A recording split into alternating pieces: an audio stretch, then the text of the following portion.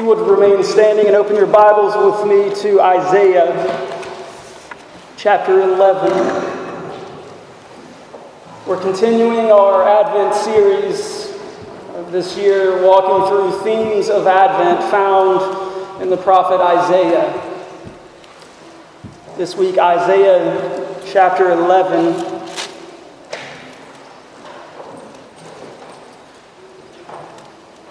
We'll read verses 1 down through verse 10. The grass withers, the flower fades, but the word of our God stands forever. There shall come forth a shoot from the stump of Jesse, and a branch from his roots shall bear fruit. The Spirit of the Lord shall rest upon him, the Spirit of wisdom and understanding, the Spirit of counsel and might, the Spirit of knowledge and the fear of the Lord. And his delight shall be in the fear of the Lord. He shall not judge by what his eyes see, or decide disputes by what his ears hear, but with righteousness he shall judge the poor, and decide with equity for the meek of the earth. And he shall strike the earth with the rod of his mouth, and with the breath of his lips he shall kill the wicked. Righteousness shall be the belt of his waist, and faithfulness the belt of his loins. The wolf shall dwell with the lamb, and the leopard shall lie down with the young goat, and the calf and the lion and the fattened calf together, and a little child shall lead them. The cow and the bear shall graze, and the young shall lie down together, and the lion shall eat straw like an ox. The nursing child shall play over the hole of the cobra, and the weaned child shall put his hand on the adder's den. They shall not hurt or destroy in all my holy mountain, for the earth shall be full of the knowledge of the Lord as the waters cover the sea. In that day, the root of Jesse, who shall stand as a signal for the peoples, of him shall the nations inquire, and his resting place shall be glorious. The word of the Lord. Thanks be to God. Father, give us a glimpse of this glorious place. Lord, show us today that this is the longings of our hearts. Correct us. Lord, show us Jesus and give us hearts of faith. Lord, we ask all these things not because of our power, but of yours. May your Spirit be at work, opening eyes and unstopping ears, giving us soft hearts. We pray in Christ's name. Amen. You may be seated. Christmas is great. It's fantastic. Advent is incredible to consider and enjoy together. But not because this world is so great. Not because life is so easy. The celebration of the coming of Christ in flesh is a celebration precisely because things are bad. Precisely because we need Advent. That's what makes it so great.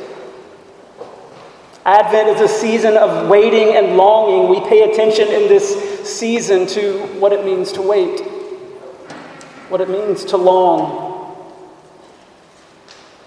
We all have longings. We long to belong, maybe to a certain crowd, the in crowd at school. We long for healed bodies, sharper minds. We long for relief from circumstances, whether it's relational, work, all kinds of things. We have longings. The whole world is full of longing, and there are a couple of ways that the world has tended to deal with longing. One, the more religious kind of side of longing in life is stuff it down. Longing isn't good. Deny, deny, deny. The other answer that the world is typically given to longings is the opposite end of that spectrum, and it is this: let your longings define you. Be whatever you want to be. This is kind of the Disney version of longing, right? Just follow your heart. Right? And so I think that both of those responses to these longings that we all have as people are wrong. They're short-sighted. They don't include enough information to really get to the bottom of longing. You have to reckon with a true and living God and His Son, our Savior, Jesus Christ. Yeah, so this be whoever you want to be is impossible and is going to crush you under the weight of it. And this deny is also impossible, and you're going to get crushed under the weight of that. The Bible says we have longing because this world is fallen. That in Adam we were all plunged into sin and death. And so we have longing, we have lack. We ourselves are sinful. We have longing for what is ultimate and unchanging and true, righteous and good. This is what Advent is about. All those things that we can't be, that we are not, Jesus is. He came. As we'll see today, our text is about the first Advent, but it's also about the second Advent. We live between the two. We still live today as the people of God. Jesus has already come. Yes, He accomplished salvation's work. He rose from the dead. But we're also here with longing today in this room. We're longing for Jesus to return, to restore, to renew, make all things new. The text before us is defined beginning to end by this longing. And actually the setting of it is not a pretty one. It's a cut down forest. Have you ever seen a forest that has been cut down? Let me tell you, that is an ugly sight. They just cut acres and acres and acres at my grandparents' farm. It's ugly. This is a horrifying vision before us. Far from being a beautiful Christmas tree, this is a Christmas stump. That doesn't sound appealing, does it? Everyone, let's decorate our Christmas stump. The scene is devastating. It's where Judah's prophecy, Isaiah's prophecy comes to Judah. And last week we heard about Ahaz contemplating safety in the hands of Assyria. A very foolish move. You're not going to be safe in the mouth of that lion. By the time we get here, God is saying, I'm going to wipe you all out. I'm going to cut you all down. I'm going to use Assyria to judge, and then I'm going to judge Assyria. And at the end of this, it's just going to be a massive field of stumps.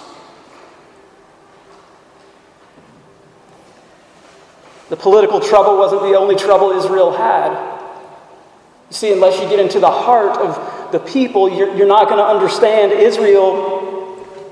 Hearing this message that Isaiah has for them had been living for years in spiritual apathy and idolatry. They did not care. They did not care that they were the people of God, and they were going to use God and leverage all the good things that they had from God to make their society better, to make them feel better, but they weren't going to honor God, and they were going to do unjustly, and we're going to read more about that in a little bit. So that's kind of the interior struggles in the heart of Judah. And as we heard last week, they had this looming threat of attack. The last scene, and we heard this in our call to confession of chapter 10, sets it up. Behold, the Lord, the God of hosts, will lop the boughs with terrifying power. The great in height will be hewn down, and the lofty brought low. He will cut the thickets of the forest with an axe, and Lebanon will fall by the majestic one. Commentators are split. Is this Judah or Assyria? And it's clear that it's both. It's clear that it's both. He's using one to judge the other, and then he's going to come in and wipe them out too. Everybody's cut down. God wins.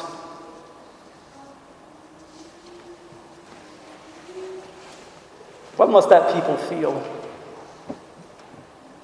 What kind of longing does a stump have? If that's you, if you're Judah, and this has happened to you, and everything that you knew about your life had been wiped out, what kind of longings would you have? And the honest reality is, apart from Christ, that's every single one of us. Utterly wiped out. No hope in and of ourselves. The text before us gives great hope. The answer for the people is this: a king. That's what you need. You're longing for a king, and this king brings hope to the world. This king brings wisdom to the world. This king brings justice to the world, and this king brings complete restoration to the world. That's satisfying longing. First, this Savior, this King that brings hope to the world. Verse 1 opens on the scene of the field of stumps. Again, I just recently had a really close encounter with several stumps. You need to have it in your brain. Devastating scene. This is Judah, the people of God cut down by Assyria, Assyria herself cut down by God. There shall come forth a shoot from the stump of Jesse, and a branch from his roots shall bear fruit. All looks lost. Done, we lost this beautiful forest. Well, there's going to come a shoot. A little branch is going to come up from this dead stump. This is so weird. The stump has a name. The name of the stump is Jesse. We heard who Jesse is. Do we remember? We heard about him in the lesson. Jesse is David's dad. David's dad, King David. This king is going to be from that same branch. Do you remember that God made a covenant with David? We saw this within the last year together. 2 Samuel 7, when your days are fulfilled and you lie down with your fathers, I will raise up for your offspring after you, who shall come from your body, and I will establish his kingdom, and he shall build a house for my name, and I will establish the throne of his kingdom forever. And God goes on with this promise. He says, listen, there will be an eternal king who will reign from the house of David. This is picking up on that very same thing. All looks lost. Everything is devastation. The people are scattered. And God says, I'm going to send you a king. I'm going to send you hope. Judgment has come. But salvation is coming through judgment. Isn't that the way the gospel works? The cross looks bleak. Christ laid low, that looks bleak, and yet he raised from the dead. Conquering, it's glorious. So what do we do with these longings that each of us have? Good longings that go unfulfilled. Hope seems lost. Our bodies break and decay and we fall apart. Something at work falls apart. What do we do with all of that? Do we have room in our worldview for the answer to the longings that we have actually being a king? What if I told you what you actually need is this king that Isaiah is writing about? This shoot that comes up from a stump, that from judgment, something that's utterly been cut down. What if I said that was what you're deeply longing for? I think that's exactly what this passage is about. Your deepest longings for hope. The thing that you want most is this king. Not only does this king come giving hope to the broken world, he comes bringing wisdom to the world, and the Spirit of the Lord shall rest upon him, the Spirit of wisdom and understanding, the Spirit of counsel and might, the Spirit of and knowledge of the fear of the Lord. This king that's coming into the world is not like other kings. He is not just qualified to be king because of his ancestry. Great, he was in the right line. He's from the stump of Jesse. Good for him. No, this king is incredible. We're given words here that can describe none other than Jesus Christ. We just saw in John the Baptist, when he baptized Jesus, he saw the Spirit of God descend on him and remain. That's exactly what this text is saying. The Spirit of the Lord shall rest upon him.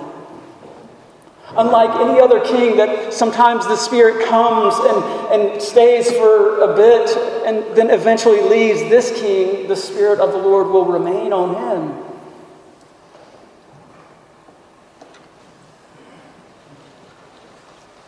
Isaiah wants to qualify what he means even further. He wants to teach us that this king that has the Spirit of the Lord he gives us 3 couplets. The first is wisdom and understanding.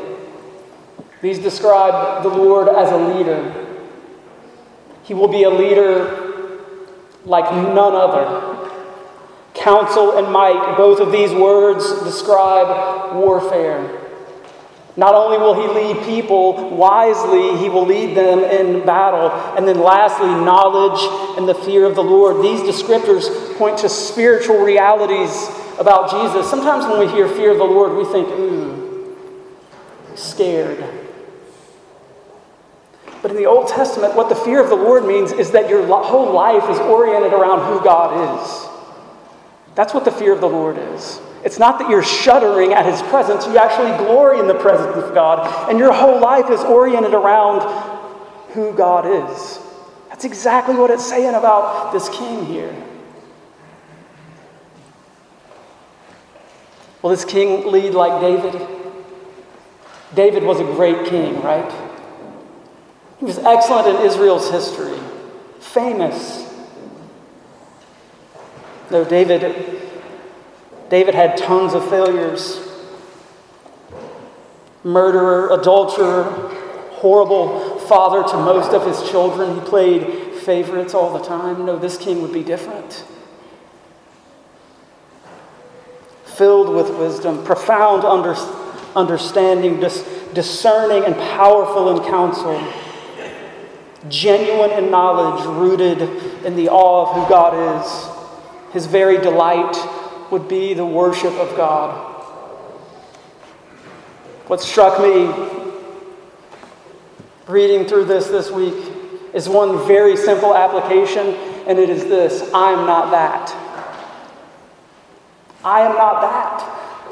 I am not like that. I don't have these qualities like Jesus. I am not this king. I think that's an important lesson for all of us to believe and to know and rest in. We aren't this. We're way more like these other characters in Scripture that are deeply broken. Abraham disobeying God and moving to Egypt and lying about who his wife is. Sarah laughing in God's face when she hears that she's going to have a child. Moses' public ministry begins with him committing a murder. We just went back through the record of David, and it's going to be a while before I preach through that guy's life again. Person after person after person in the Scriptures are broken sinners like you and me. We are not this God. We do not lead like him. It's a beautiful lesson of Advent. Depend on Jesus.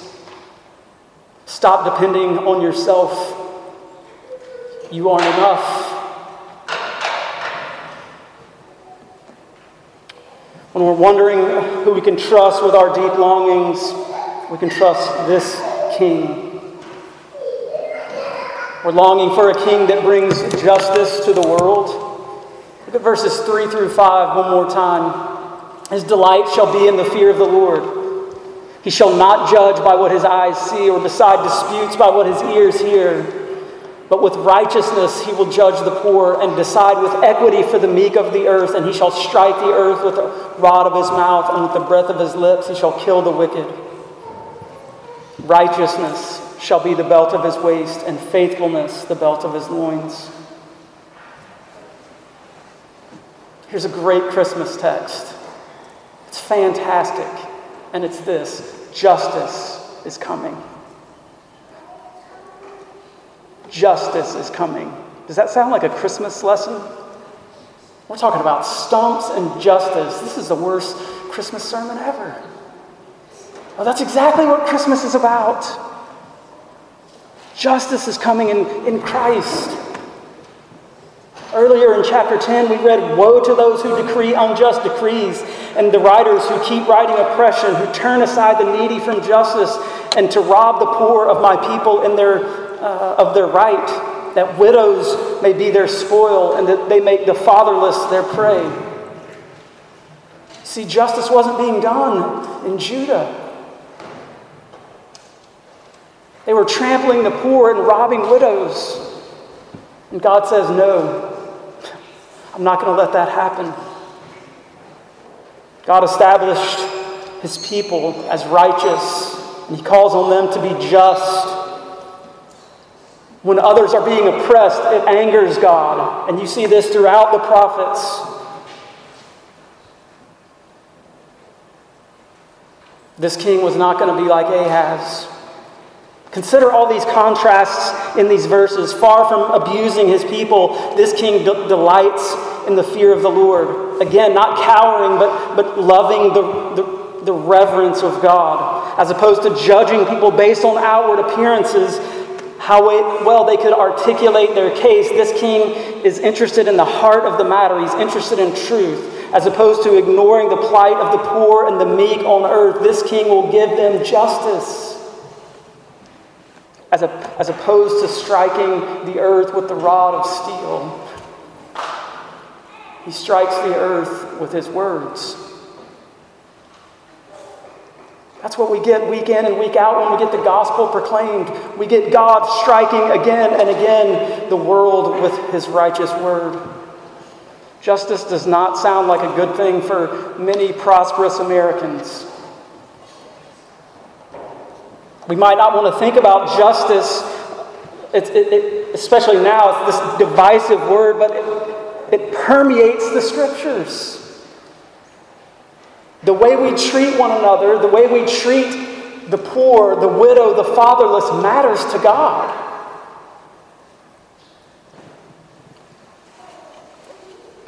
Same with righteousness and faithfulness. These are really Christmas concepts of God coming into this world to do exactly this, to do justice.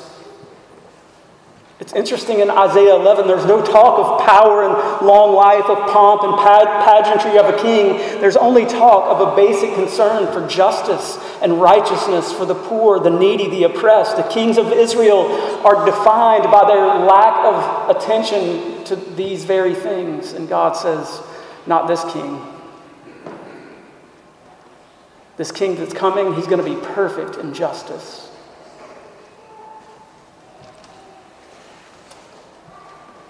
There's a lot of ways that we need to process this, but I'll just give us a couple. One, if you don't have justice, then you don't have love.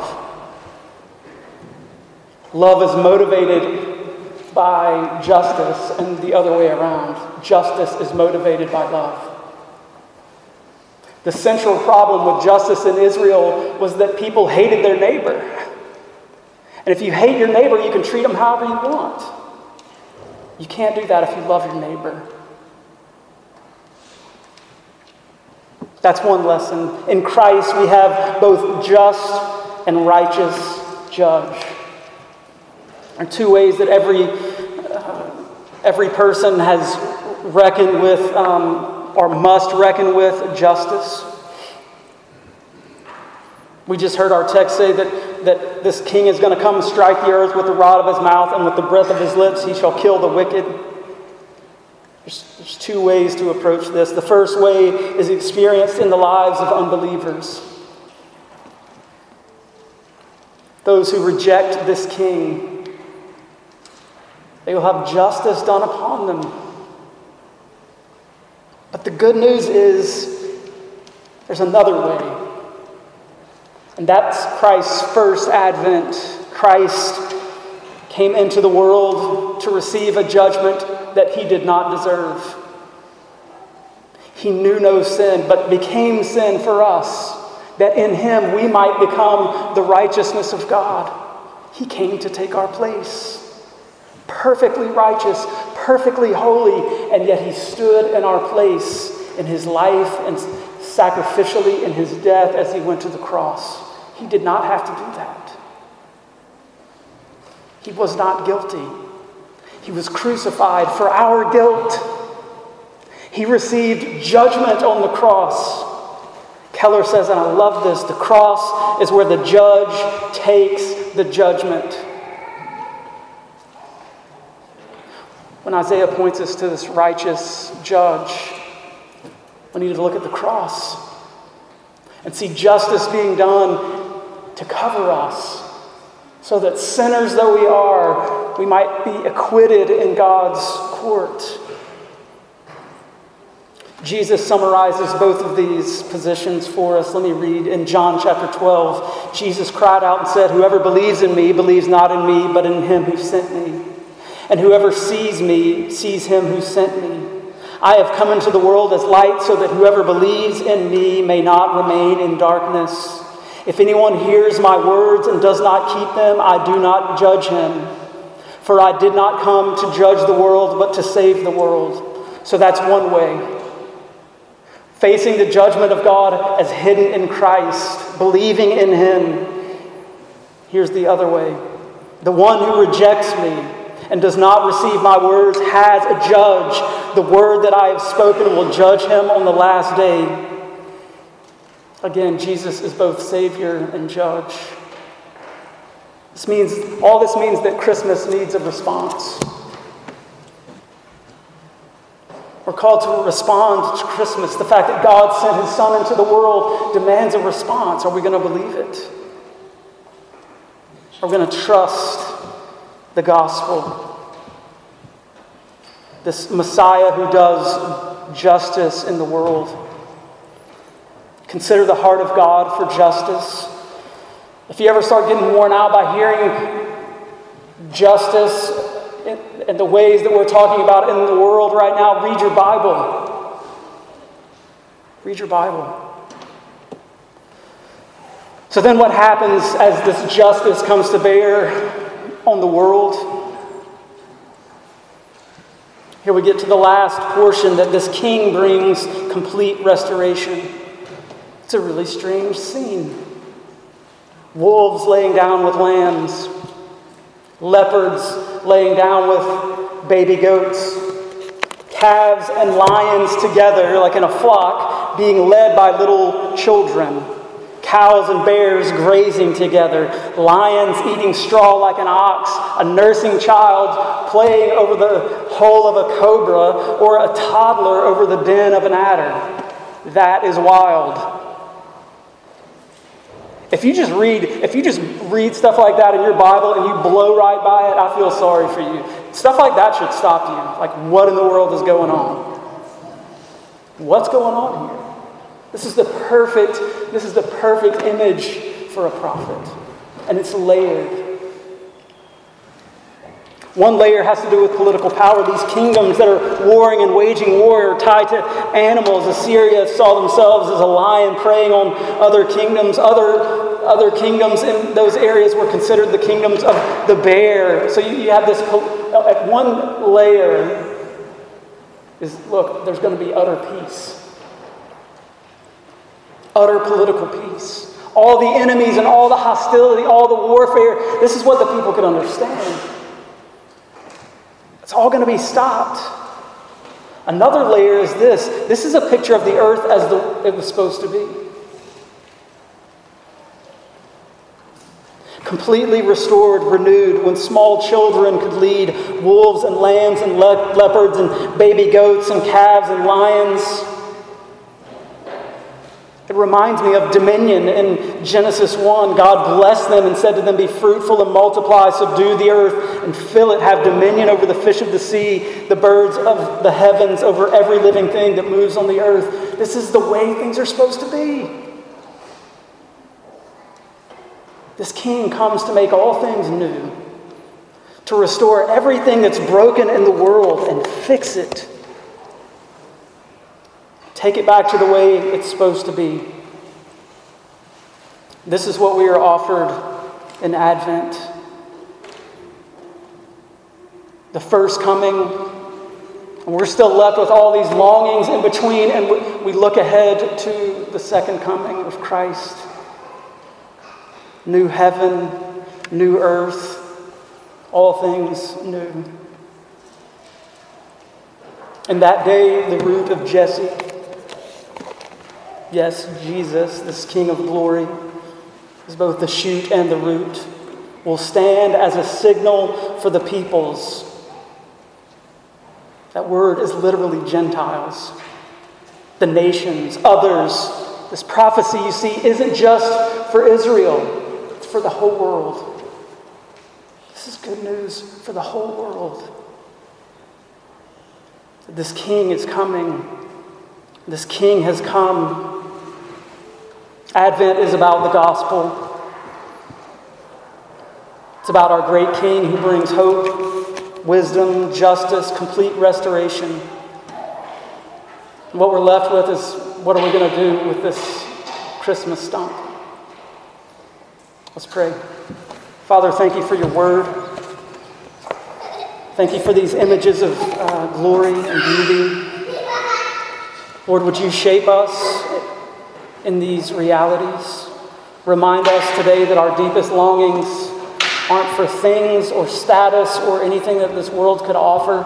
Our greatest longing, Lord, is actually for you, our King, our Savior. Lord, again, give us ears to hear and eyes to see. We pray in Christ's name. Amen.